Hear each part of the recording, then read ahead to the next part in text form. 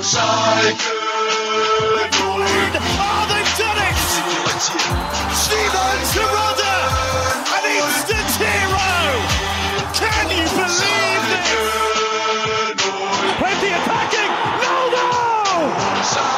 The comeback is complete! A stunning second half from Schalke! Blau und weiß sein Leben lang. Hallo meine Leute. Willkommen zum einzigen Schalke Podcast auf English. That's right, folks. Officially the world's only English Schalke podcast. Welcome to episode 132 of Schalke America. I'm your host, Richard Carmen. Joining me, as always, co-host Jack Mangan. Jack, how are we doing this evening? Victory Monday, once again. Victory Monday. And, you know, it's only now that we're having a couple of these that I'm realizing how infrequently we had said that over the past couple of seasons and how starved for a little Victory Monday celebration we are. But here we are once again. That's 2 in a row, and love to see it. The Schalke train kept it rolling. Yeah, no, it's rare for us to say. We're not used to saying it again. We got to get used to this, hopefully. But yeah, I like what I've seen so far. It was an interesting game, a game that was always going to be a difficult opponent. They were second in the table. They started out the season very well. Hadn't had a loss coming into this one. It's what we're seeing so far is almost every week is a challenge. It's I think Paderborn is going to be a team going to be there at the end in terms of challenging for promotion. What are your thoughts on the game and everything, how it went so far? Yeah, in this, ultra competitive Bundesliga 2 this season, Paderborn obviously one of the bigger, more well-known clubs just because they've also recently been in the top flight along with several others. So a team that we were obviously familiar with to some extent. And as you said, in good form recently coming in, I think they had won I don't know if they'd won 4 in a row, if they were unbeaten in their last 4, something like that, but I think they had won at least 3 in a row, something along those lines. So very much in form. And the last time that we had played a team that was kind of in that kind of form, it was Regensburg, which did not go particularly well for us. And so I think it was an interesting game to look forward to from the perspective of, we're kind of staying afloat at the moment, but let's see how we do against another team that's kind of at the top of the table in better form, figures to be there at the end, as you mentioned. So this was kind of another early season test to see where we were. And we'll get into it, and it'll be interesting to hear what your thoughts are on how convincing those 3 points were. But at the end of the day, that's the result, and pretty happy with it, got to say. Yeah, I think the big worry, what we said last podcast, which is what now 2 weeks ago with the international break, is that we knew Paderborn was good. They're top of the table. Could we approach them with more respect than we did against Regensburg? Regensburg, obviously, we didn't take them seriously enough, and they battered us. It seems like the boys were more focused for this game and this one. So, should we just get into the game and get into the lineups here, Jack? The home team, which is Paderborn, in this one, you had Huth starting in goal. They went with the back four of Jalsen, Van der Riff, Hoenmaier, Collins. In the midfield, they had Melheim, Schalberg, Schuster, and Justvan with Srbeny and Mikel up top. The two guys up top seemed to be the danger men for the team. Of course, I didn't know these guys going into the game, but as you're watching the game, those two guys seemed to be the big ones that you had to worry about, Jack. What are your thoughts on the Paderborn lineup?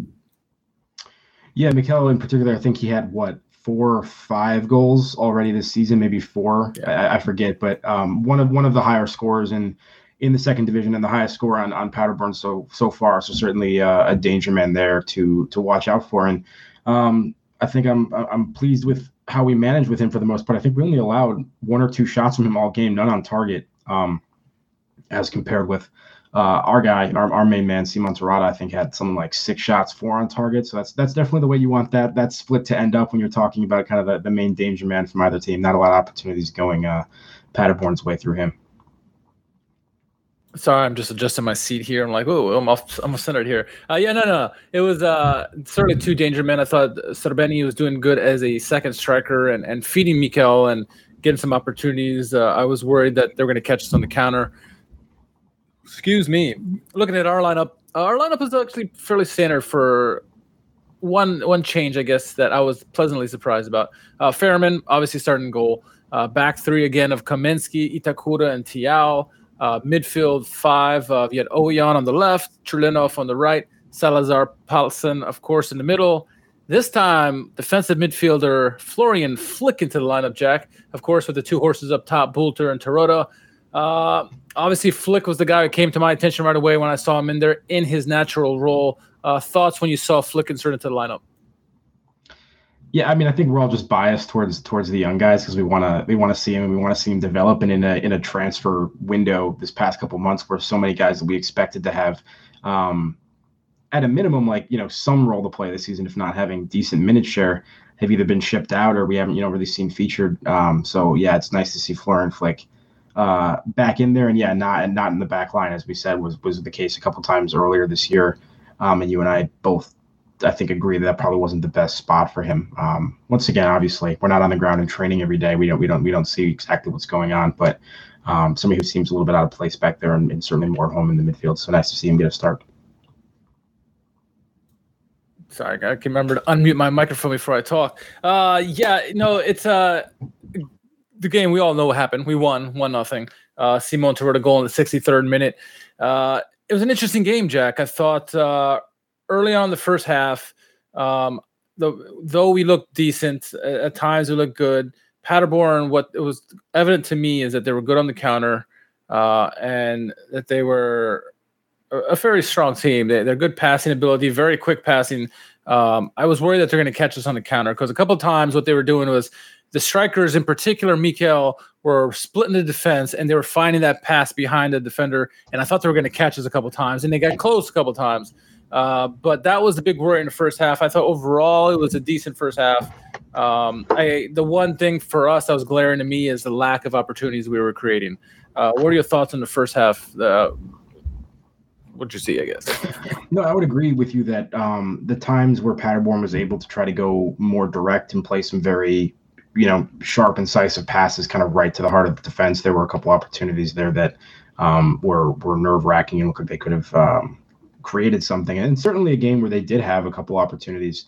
Ralf Fährmann, once again, huge performance from him. And I think I don't know if he's going under the radar this season. I don't think he is amongst maybe Schalke fans, but yeah, I mean, like, he bailed us out a couple times for sure. So it's not as if we dominated this 1-0 game or anything. But I would say in terms of the opportunities we were creating, I think this has been a problem, most of the season so far. It's, we're kind of getting away with it, but we're very much relying on Bolter and Terodde to be the primary creative engines for a lot of things. Most of the goals that we're scoring, it's one of them passing the ball to the other.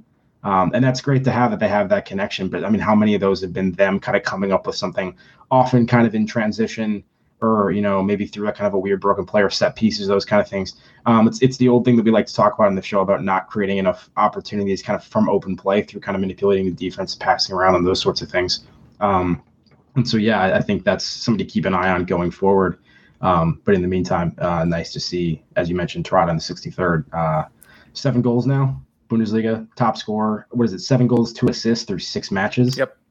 What else could you possibly want from this guy at the moment? He's fantastic, and we can talk about the goal a little bit later, like specifically what happened. But that's kind of my general feeling at the moment. It's 2 points I want to bring up of what you said there. First, Ralf Fährmann. I brought this up in the live stream, and for those who didn't know, we live streamed during the game, so it seemed to be a good hit there. So maybe we'll try to continue that going forward. I mentioned it during the live stream that Ralf Fährmann, it looked to me like, at least this season, he seems more short-handed, more confident. I feel like the last couple seasons he's been dropping a lot of balls that he should be catching. And this season he just seems to be on top of his game. It's not something we're necessarily surprised in, but I think the fear maybe going into this season was maybe he had lost a step. And we haven't seen that thus far. And I think Schalke fans and even other fans from other teams are starting to like hold up, maybe he's really good again, What are your thoughts on Ralf Fährmann? Because I like you mentioned, he made some great saves in the game, some big time saves that really could have made an equalizer or something like that. So especially late in the game, he had a huge save on short side. So your thoughts on Ralf Fährmann and whether he's actually a little bit better this season or just the optics playing with our mind right now?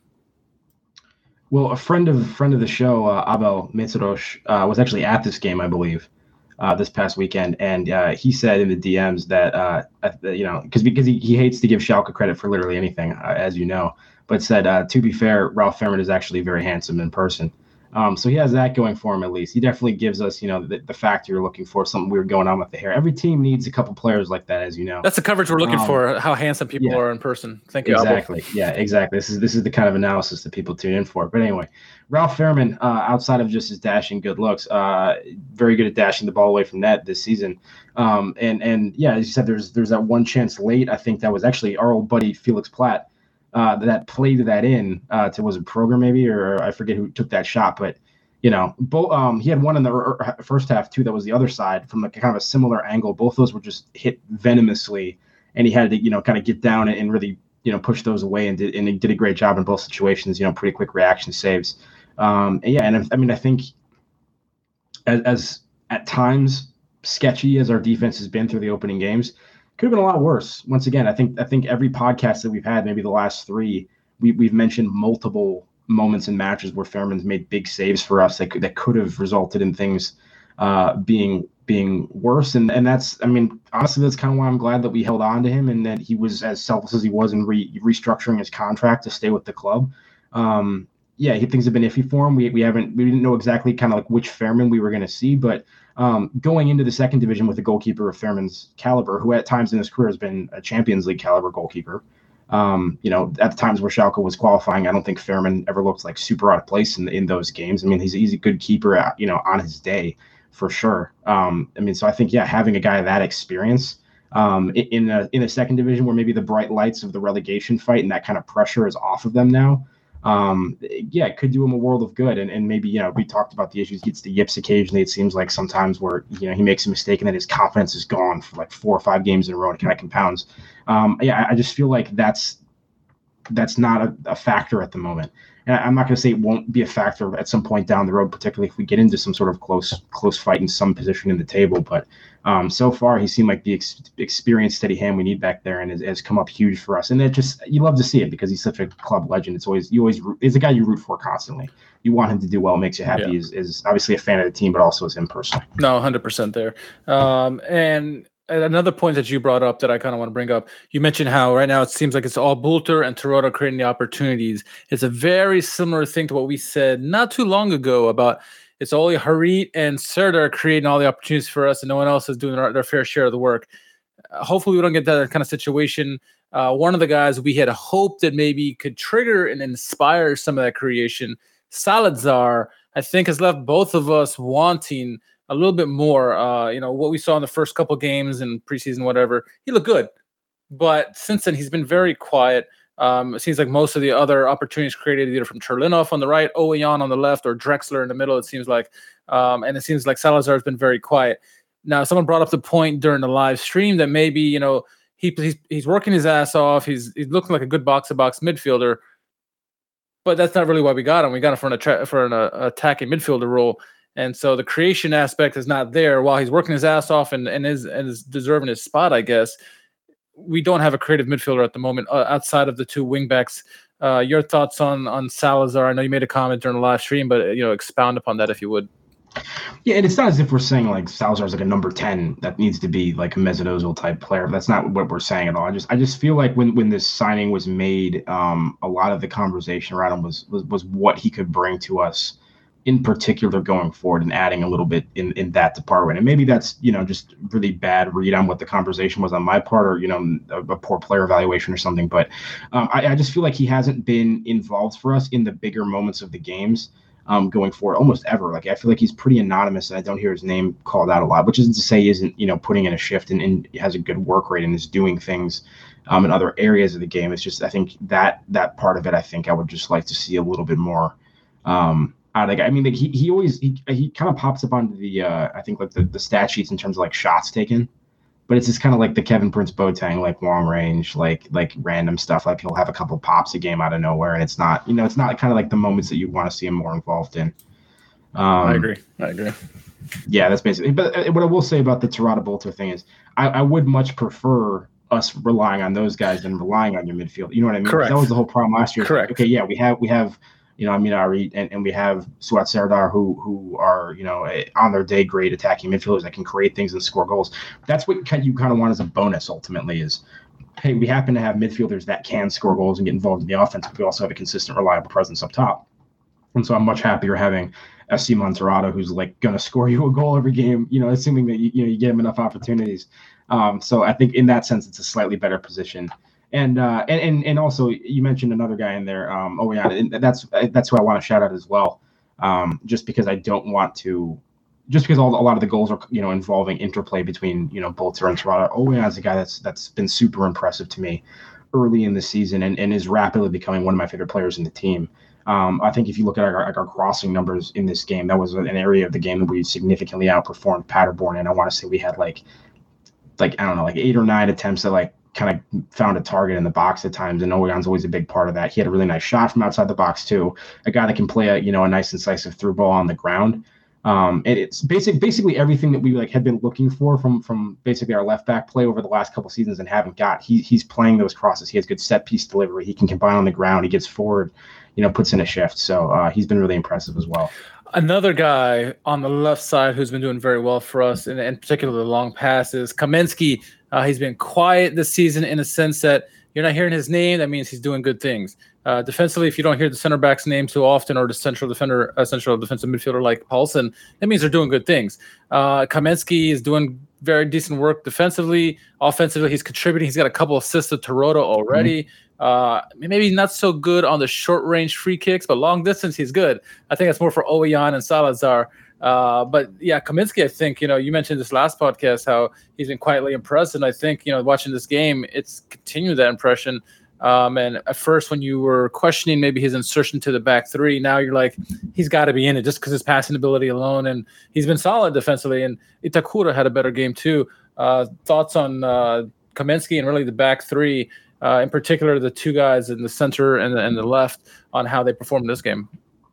Yeah, I mean, props to them. Clean sheet. Once again, not saying that there weren't opportunities and we didn't require Ralph Fairman to make a couple big saves in this one to have that clean sheet come to fruition. But and it's funny. I don't even think this was maybe Kaminsky's best game of the ones we've seen, as compared to like Itakura or Malik Chow. This one I thought was better than we had seen him a little bit recently. But yeah, I do agree that like the thing that really stands out for Kaminsky is some of his distribution. In the early games, not just on the assist, but makes some nice passes from time to time. And maybe I overvalue that when I'm rating center backs. But I mean, as long as a guy is like defensively solid, doesn't have to be the best defender in the world, doesn't have to be a brick wall, but as long as he's like defensively competent, if you can find a center back or two that can every once in a while, a couple times a game, play that line breaking pass and launch something, it's really valuable to have that extra option and build up, especially when we tend to struggle doing that from time to time and score a lot of things from transition, from set pieces. It's really nice to, once or twice a game, have a guy that can find something else and have the confidence to play a pass like that. And it's paid off for us on the score sheet a couple times this year. And so it's been a signing that I've been kind of, watching with interest, because not a guy I knew a ton about, obviously, coming in. He's impressed in certain ways. So we went into halftime 0-0, no goals to speak of. It was a fairly even first half, I thought. But two things stood out to me.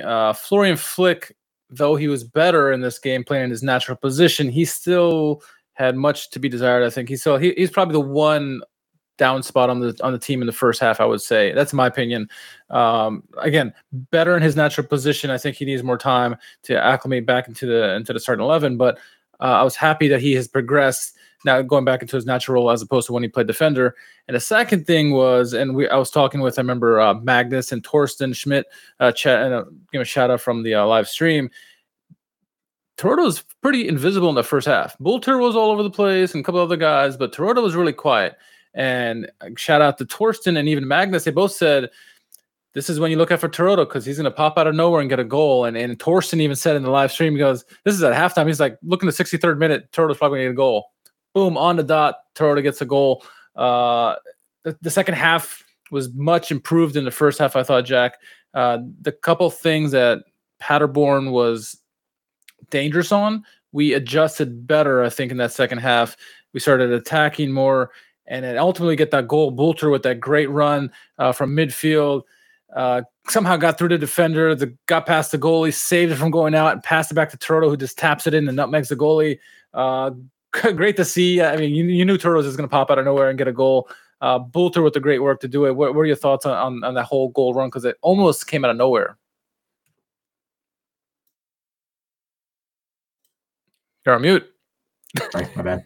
The second time you've both done that. I don't typically mute myself during these, and because you were doing it, I started doing it. No, I'm messing up as well. This is fantastic. What I was saying was going back to Flick for a second. I would agree with you that I think it wasn't the strongest performance from him. Then I think actually all the subs that were made were subs that made sense. Maybe I'm not talking about like from a tactical perspective, but just in terms of who are the weaker performers in that game. I think Flick, Zalazar, and Cherlanov were probably all guys that you could point to and not really have a huge issue with them coming off in this game. So I actually, so often you and I are like so frustrated about how quickly the subs come, what are the subs that are made. And this is one of those rare games where I feel like I actually kind of agreed with basically all those decisions, which is always nice to see. As for, the goal that you mentioned, once again, it's kind of what we've seen for them a couple of times. It's sort of almost like a pretty broken play to some extent. It's Bolter kind of awkwardly, chugging upfield, trying to avoid defenders, and Terrata making kind of a trailing late run off of that. And Bolter ultimately megs the defender, I think unintentionally, but megs him and kind of tries to run around it. Goalkeeper does a good job coming out to kind of get in front of it and block the shot or block the touch, whatever kind of happened there, because I don't think he kind of ran out of room. Bolter did. Yeah, and the ball goes towards the end line, and he is able to save it. I think part of the ball had gone out, but there's still a little bit of those over the line, and they kind of like that. Yeah, I think it was fine. And he plays it backwards to Terrata, who had made that trailing run, and calm, composed, didn't look like he was surprised by it at all. Side foot, through the goalkeeper's legs to the right of the defender into the net. And the two of them combine again. And I think it's the kind of goal that you and I would have been pretty furious at conceding, because it's a classic example of just, defenders ultimately ball watching, falling asleep on the play. I mean, I think at the time that Terrata finally took the hit of that ball and struck it, there was probably 4 Paderborn defenders in the box, and none of them were marking him. And I understand that it looked like the ball was going to go out, that sort of thing. But if you're one of the several Paderborn defenders who aren't marking anybody, at least try to stay in front of them. There can always be a rebound there, that sort of thing. And I feel like that's the kind of goal that Schalke would have conceded last year, or at times, and you and I would be furious about. And it's the one threat that Schalke has. I mean, if anybody on Schalke's pitch you want to cover, it's Terrata, and they don't cover him. Yeah, it's something we would have done for sure. Yeah, just stop ball watching and put a body on somebody. Yeah, so I mean, fortunate from that perspective, but great invention from Bolter to save it, and Terrata finishing once again. So love it. Yeah, and then my big fear in the game was that, as we've seen in other games in the past, in particular the AO matchup, we get the lead and we all of a sudden drop back and try to defend for our lives. And we know we're not built for that. This team is not there yet. I don't know if they're going to be there by the end of the season, but they're not there yet at all. And us trying to defend for the remaining 30 minutes of the game, we knew it was a bad recipe. And what we saw is Schalke continue to press on. It looked like they had a couple opportunities to get more goals. I think Bolter missed a couple quality opportunities that he should have scored on, and some people were wondering is this going to come back to bite us, because we've seen this song and dance before.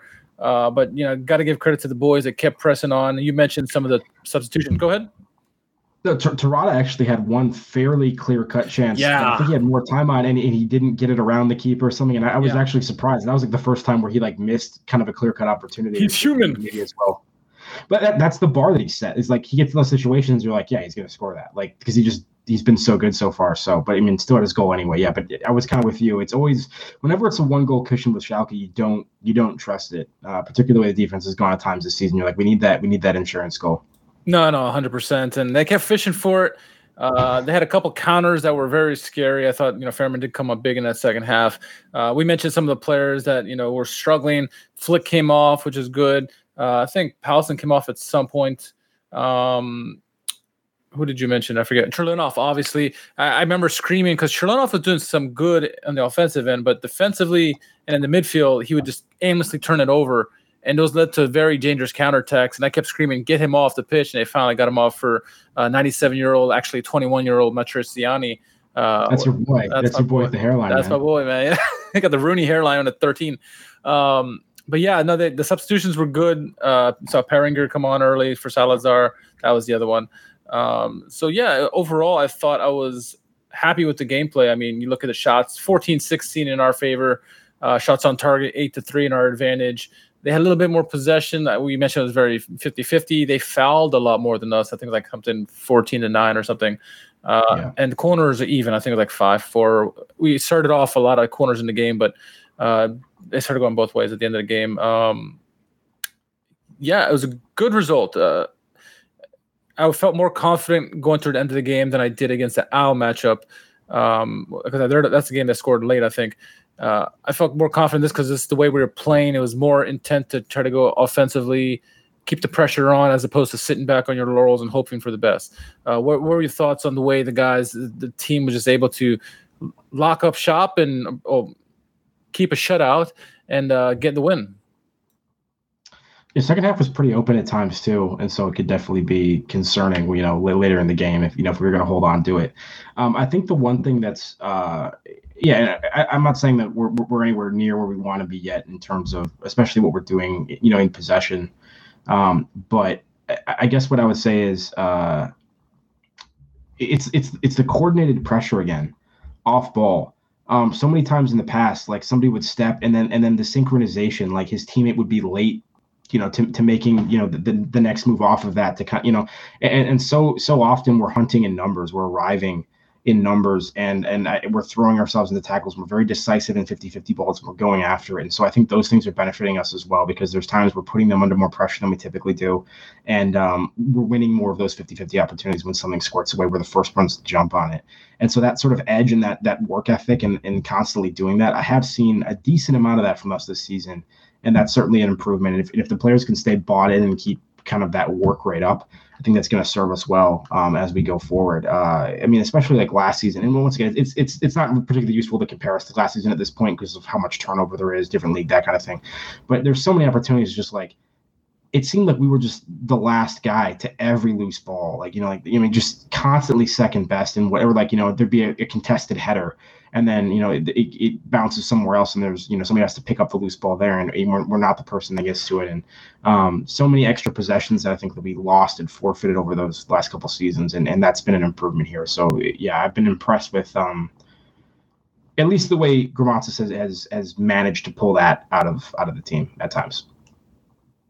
No, I agree with you 100%. And, it goes kind of to those comments here from Jake. You mentioned the pressing. I know I was watching during the game, and I noticed how we were at times staying away. And then all of a sudden, once they get close to the midfield, we started pressing in numbers, causing Paderborn to be very unsure of themselves, causing unnecessary turnovers. And especially, I think the amount of pressing that forced them to run in that first half, coming out of the second half, they looked very tired. And looked like that's why we started taking advantage of them and getting more opportunities ourselves.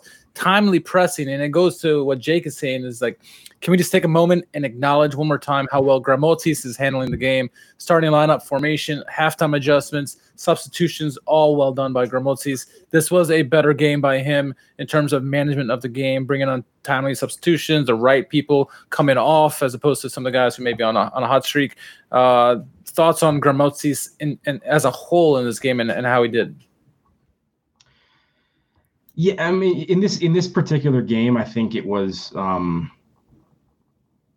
it was fun. I haven't had that many issues with his lineup choices so far. I'm still not entirely convinced about us playing as coherently and as well as we need to in certain phases of the game. And I think there's work to be done there. But I guess the main thing was, as I said at the kind of the top of the podcast, this was a fixture where it was another opportunity for us to kind of go up against one of the better teams, one of the more informed teams. And I do absolutely feel like we looked like we belonged in this one. I don't feel like we looked like we belonged kind of in the Regensburg match. And there were periods of the time, like, in the opener against Hamburg, for example, where we looked, kind of thoroughly outplayed and kind of like second rate compared to the kind of football they were playing at times in that match. And this was a game, where I felt like we stacked up a little bit better. Ultimately results, all that matters at the end of the day. But I don't think the performance was bad or like a steal, like that doesn't, merit the result necessarily. So, work to be done. And I think everyone's still keeping a very close eye on Grammozis. But back up to 7th place in the table now, just 3 points from first. It's pretty pretty tight at the top of the table, I should say.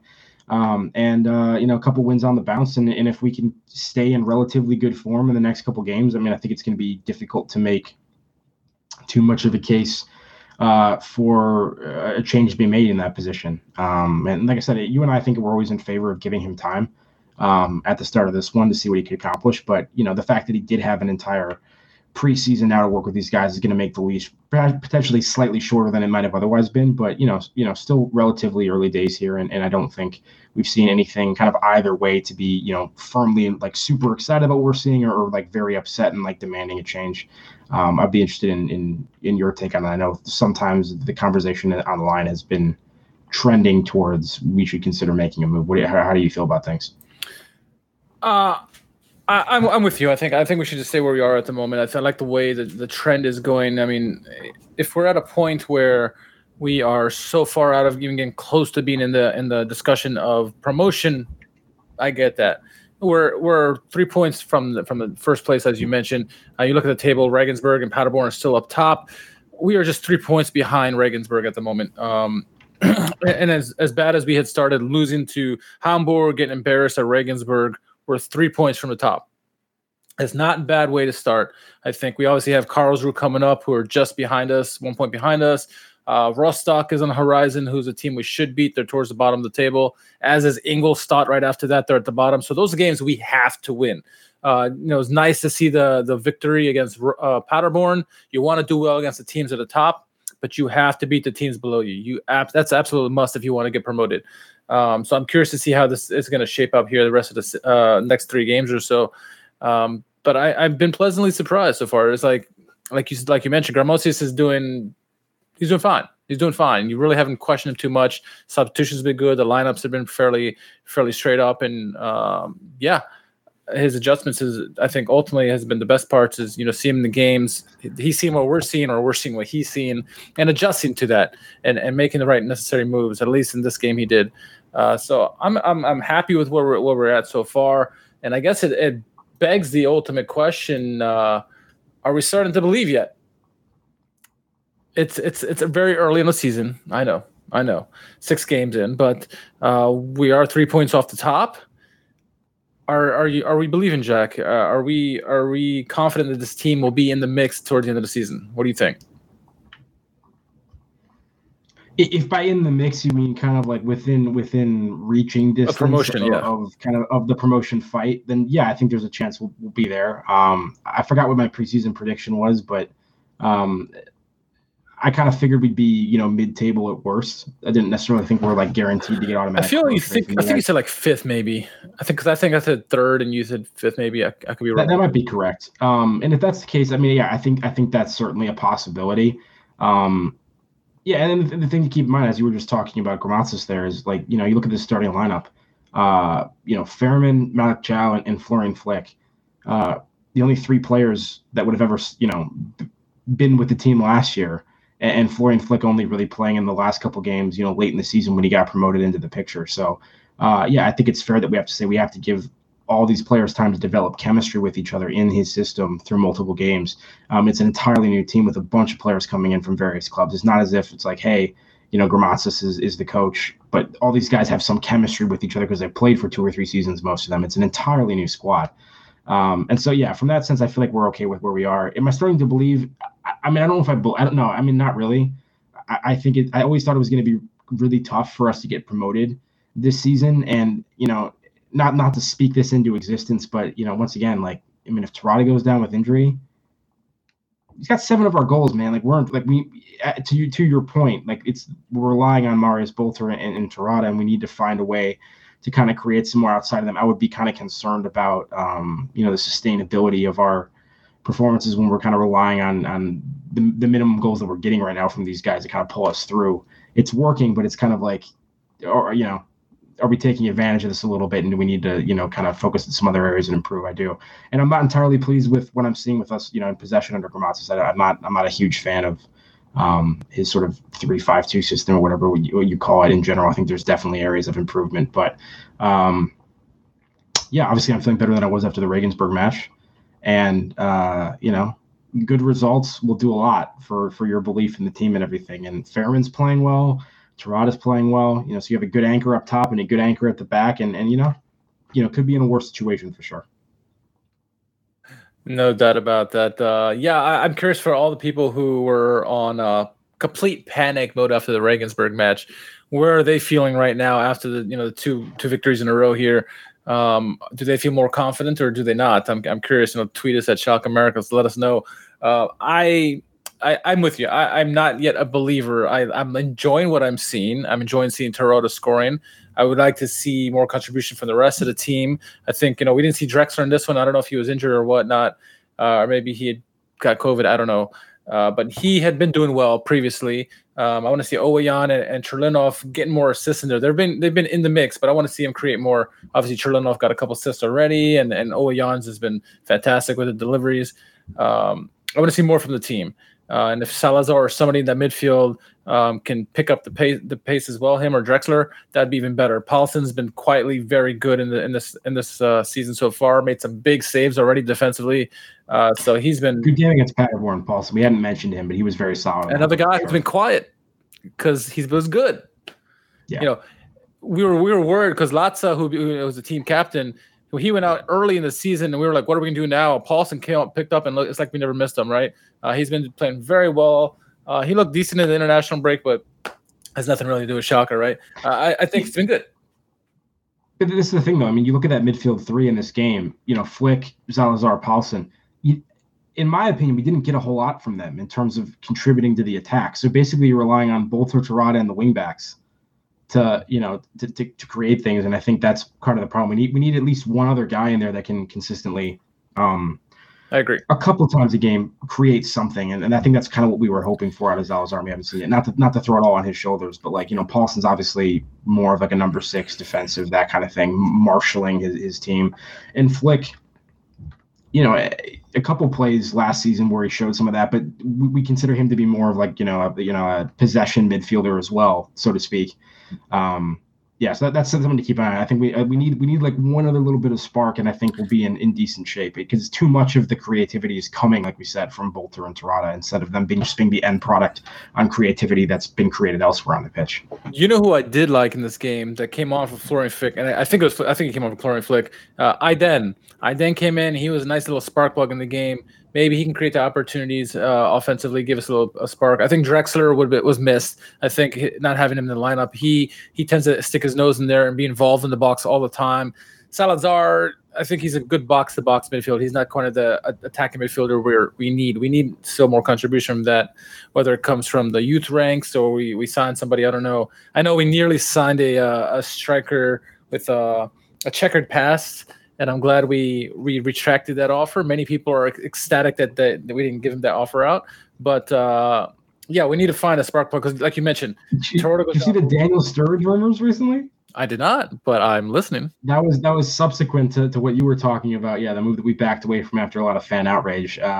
But yeah, I saw a couple of rumors that we were in talks with Sturridge, but for financial reasons, it wasn't going to work out. I don't know if that would be true or not. That'd be hilarious if we ended up with a player like that in the second division. That would be hilarious. Despite his recent struggles, yeah. I mean, Jefferson Farfan still scoring goals. Maybe we get him from Peru. Who knows? Please. Can't wait till he's like a team manager, like on the side, like part of the coaching staff, whatever. Yeah. If Mike Buskins can be, surely Jefferson Farfan can be forever. I mean, Buskins is like always there. He's like one of those common fixtures. No, that's funny. But yeah, we need some depth. We do. I mean, if one of the big horses up top go down, who steps in? Because, oh, by the way, we don't have a striker anymore. We lost Matthew Hoppe. That's one of the news that came out during the international break. Officially, Hoppe is gone. Harit is officially gone as well. Let's start with Hoppe. We mentioned we need some depth at striker. Hoppe was a guy we thought maybe could be groomed by Terodde and Bolter, seeing them score, getting the opportunity to learn from them. He gets shipped off to Mallorca, officially sold. I believe it's a sell, right, Jack? He's gone. We don't have a backup striker. I mean, Cherlinov is probably the next guy up. Thoughts on Hoppe, the Hoppenings experience that we had here, the short-lived one, I guess. Had we seriously not talked about this in the last podcast? Did this happen after our last episode? I believe it did, officially. That's what happens on international breaks. I feel like we kind of lose track of time after a while. Yeah, it happened finally. We were kind of waiting for that one. Somewhere in America, Ethan at Tedesco time rejoices for the lack of any Americans in the first team at the moment. He's pleased about that. Dark days in Schalke America, of course. I mean, listen, Hoppe had an opportunity to go play football in Mallorca, which I mean, I haven't been to Mallorca. I haven't been to Gelsenkirchen either. But like, I think if you're picking a location in which to ply your trade, in which to live, I think there's a clear winner there. Playing Spanish top flight football for a club that has American owners and American ties. I can see why that's more desirable than the situation at Schalke, where you're second division in Germany behind a Simon Terrada, who's going to command the pitch time, deservingly so. I mean, from what I understand, the club situation at Mallorca is such that Hoppe can compete for decent minutes off the bat in the first team. I don't know if that's true or not. That's kind of the sense I got. If that happens, it could end up being a really good move for him. And I don't think this is necessarily a move that's like far beyond his level necessarily, playing for a club that's in the position of a Mallorca at the moment. But yeah, wish him the best. Would have liked to see more of him. Certainly would have liked to hold on to him. Ultimately, given what his transfer fee was, not as high as I think we were kind of like hoping it would spike up to. For the depth reasons that we discussed earlier, I would have liked to hold on to him this season, and he's certainly young enough where I don't think that would set his timeline back, playing a couple seasons with us still. But best wishes, and hopefully another Schalke American steps up to the plate in the immediate future for us. Evan Rotondo, come on up.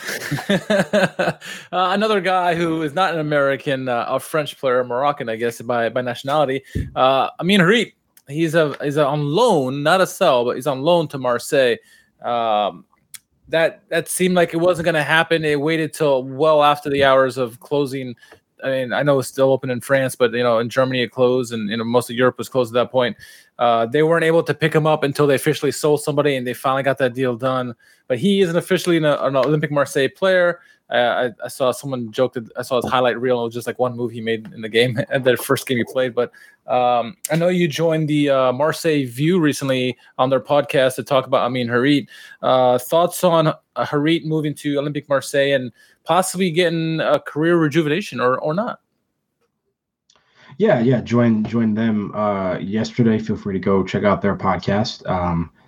Certainly the American contingent, I think, of our listener base may be interested, not only for the Schalke crossover with Amine Harit, but of course Conrad De La Fuente, now at Marseille as well, from the U.S. men's national team perspective.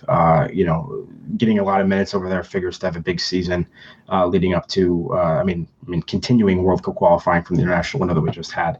Yeah, so go definitely check them out. Harit, the interesting thing was that, as we've said on multiple podcasts in the past, the likes of Kabak and Harit and Suat Serdar were kind of the big names that we figured we'd be able to sell relatively easily for permanent transfer fees to kind of help us out. One, in getting their salary off the books, their wages off the books, but two, in actually getting some substantial transfer windfall to try to make some progress against this debt and fund some of the moves we wanted to make. And it didn't really work out that way with Kabak or Harit, and I think Harit in particular was surprising because even despite the past consistency, some of the issues off the field in the past, obviously had that kind of tragic situation with the car accident in Morocco post 2018 World Cup. I think there was some, talk of like gambling issues or something, or time that he was spending at local casino, that kind of stuff. So he's had some issues at times off the field. I think you and I both kind of feel like his talent would kind of win out and kind of win the day, and somebody would spend some money on him and to bring him in. And so the fact that he was ultimately loaned out late in the window, as you said, with no option to buy, is very interesting to me. So I think what I would say is, could go a couple different ways. If Schalke somehow bounce right back up to the first division, there's no option to buy from Marseille. Maybe he slots back in and wants to stay at Schalke. I doubt it. I think it's more likely that, we're all kind of hoping he gets a lot of minutes, has a great display for Marseille, kind of ups his transfer value, and then we can reevaluate this next summer, hopefully for a much higher fee than what we were, able to get from the market when we were testing it this past summer. And then, as Renee just mentioned right there, looks good so far. And, hopefully in a more stable situation with a better team playing, more important football, let's face it, he can slot in and have success. I think, Harit being back in France where he came from prior to joining us makes a lot of sense for him.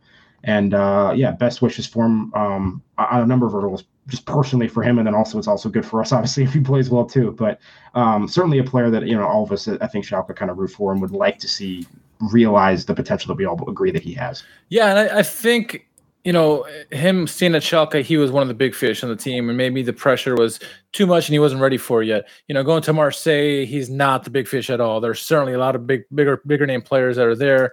I think Payet's even still there, right? So they got a good squad over there, and so it's good for him to kind of step back from the shadows and then do his thing, focus on himself and focus on the skill and really get his confidence back. And I think like Renee mentioned, like you said, he did well in his debut, and so let's see. Hopefully he does well going forward because if we bounce back up to the Bundesliga, he can contribute, or we can get some money for him, like you mentioned. So I'm going to be paying attention to him, both him and Hoppe, see how they do.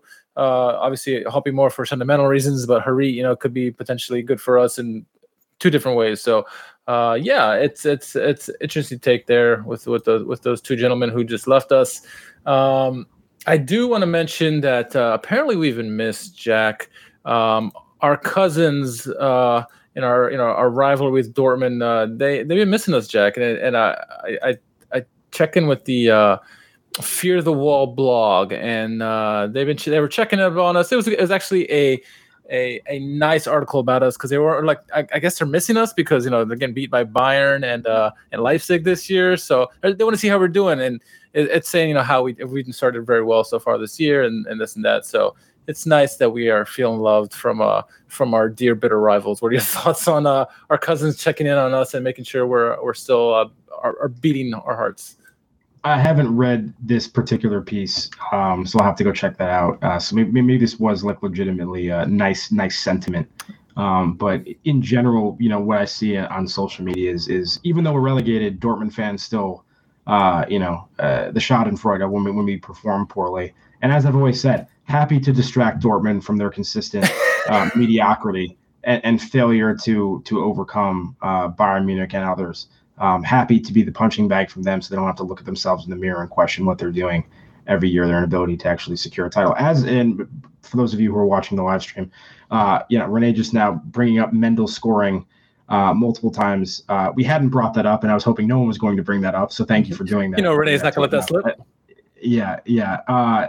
Don't feel bad about that at all because I still stand by the fact that there are almost no performances in a Schalke kit in which he looked particularly good. Wish him all the success in the world, and nice that I saw the highlights of one of those. It was like some long breakaway where there was literally no defense. So okay, sure, fine. Wait, is he playing striker again? Maybe the second one was better. Yeah, against the Revere derby where we had Weston McKennie and Mendel up. Oh my goodness, the flashbacks right now, terrible stuff. That was one of the ones where I drove to Columbus to watch that game too. Brutal. Yeah. But good for Hamza Mendel. Renee says that's what he's here for. Yeah, no animosity towards the guy. Hope he does well. Oh man, that's good. That is good. Again, for those who missed the live stream, you missed it. A good time, I think. We had a lot of fun. I had a lot of fun doing the live stream. Jack, you were on it as well. In the chat, we had a good time there. So we'll see if we can try to do it again. Next game is against Karlsruhe, so hopefully we can get that going. We definitely give shout outs to some of the German streamers. Obviously, Cedric Zalmat, who's been on our show at Schalke Corner. You had Koningsbau TV with Kesti for the Schalke Botschaft as well. Who's over at the Shrunken Mushroom? What's that bar in Columbus? Shrunken Head. Thank you. There it is. Shrunken Mushroom. Flashbacks to high school. No, I'm just kidding. So it's good times by all. Obviously, everyone's celebrating the Terodde goal when he scored. So hopefully, we can keep this momentum going against Karlsruhe coming here. So, any closing comments here? Obviously, it's good to get on a winning streak. I guess it's not officially a winning streak until you win 3 in a row, right? So maybe we can get that going. A couple consecutive results, as we said. Once again, individual quibbles with certain parts of the performance, certain parts of Gramad's system so far, sure.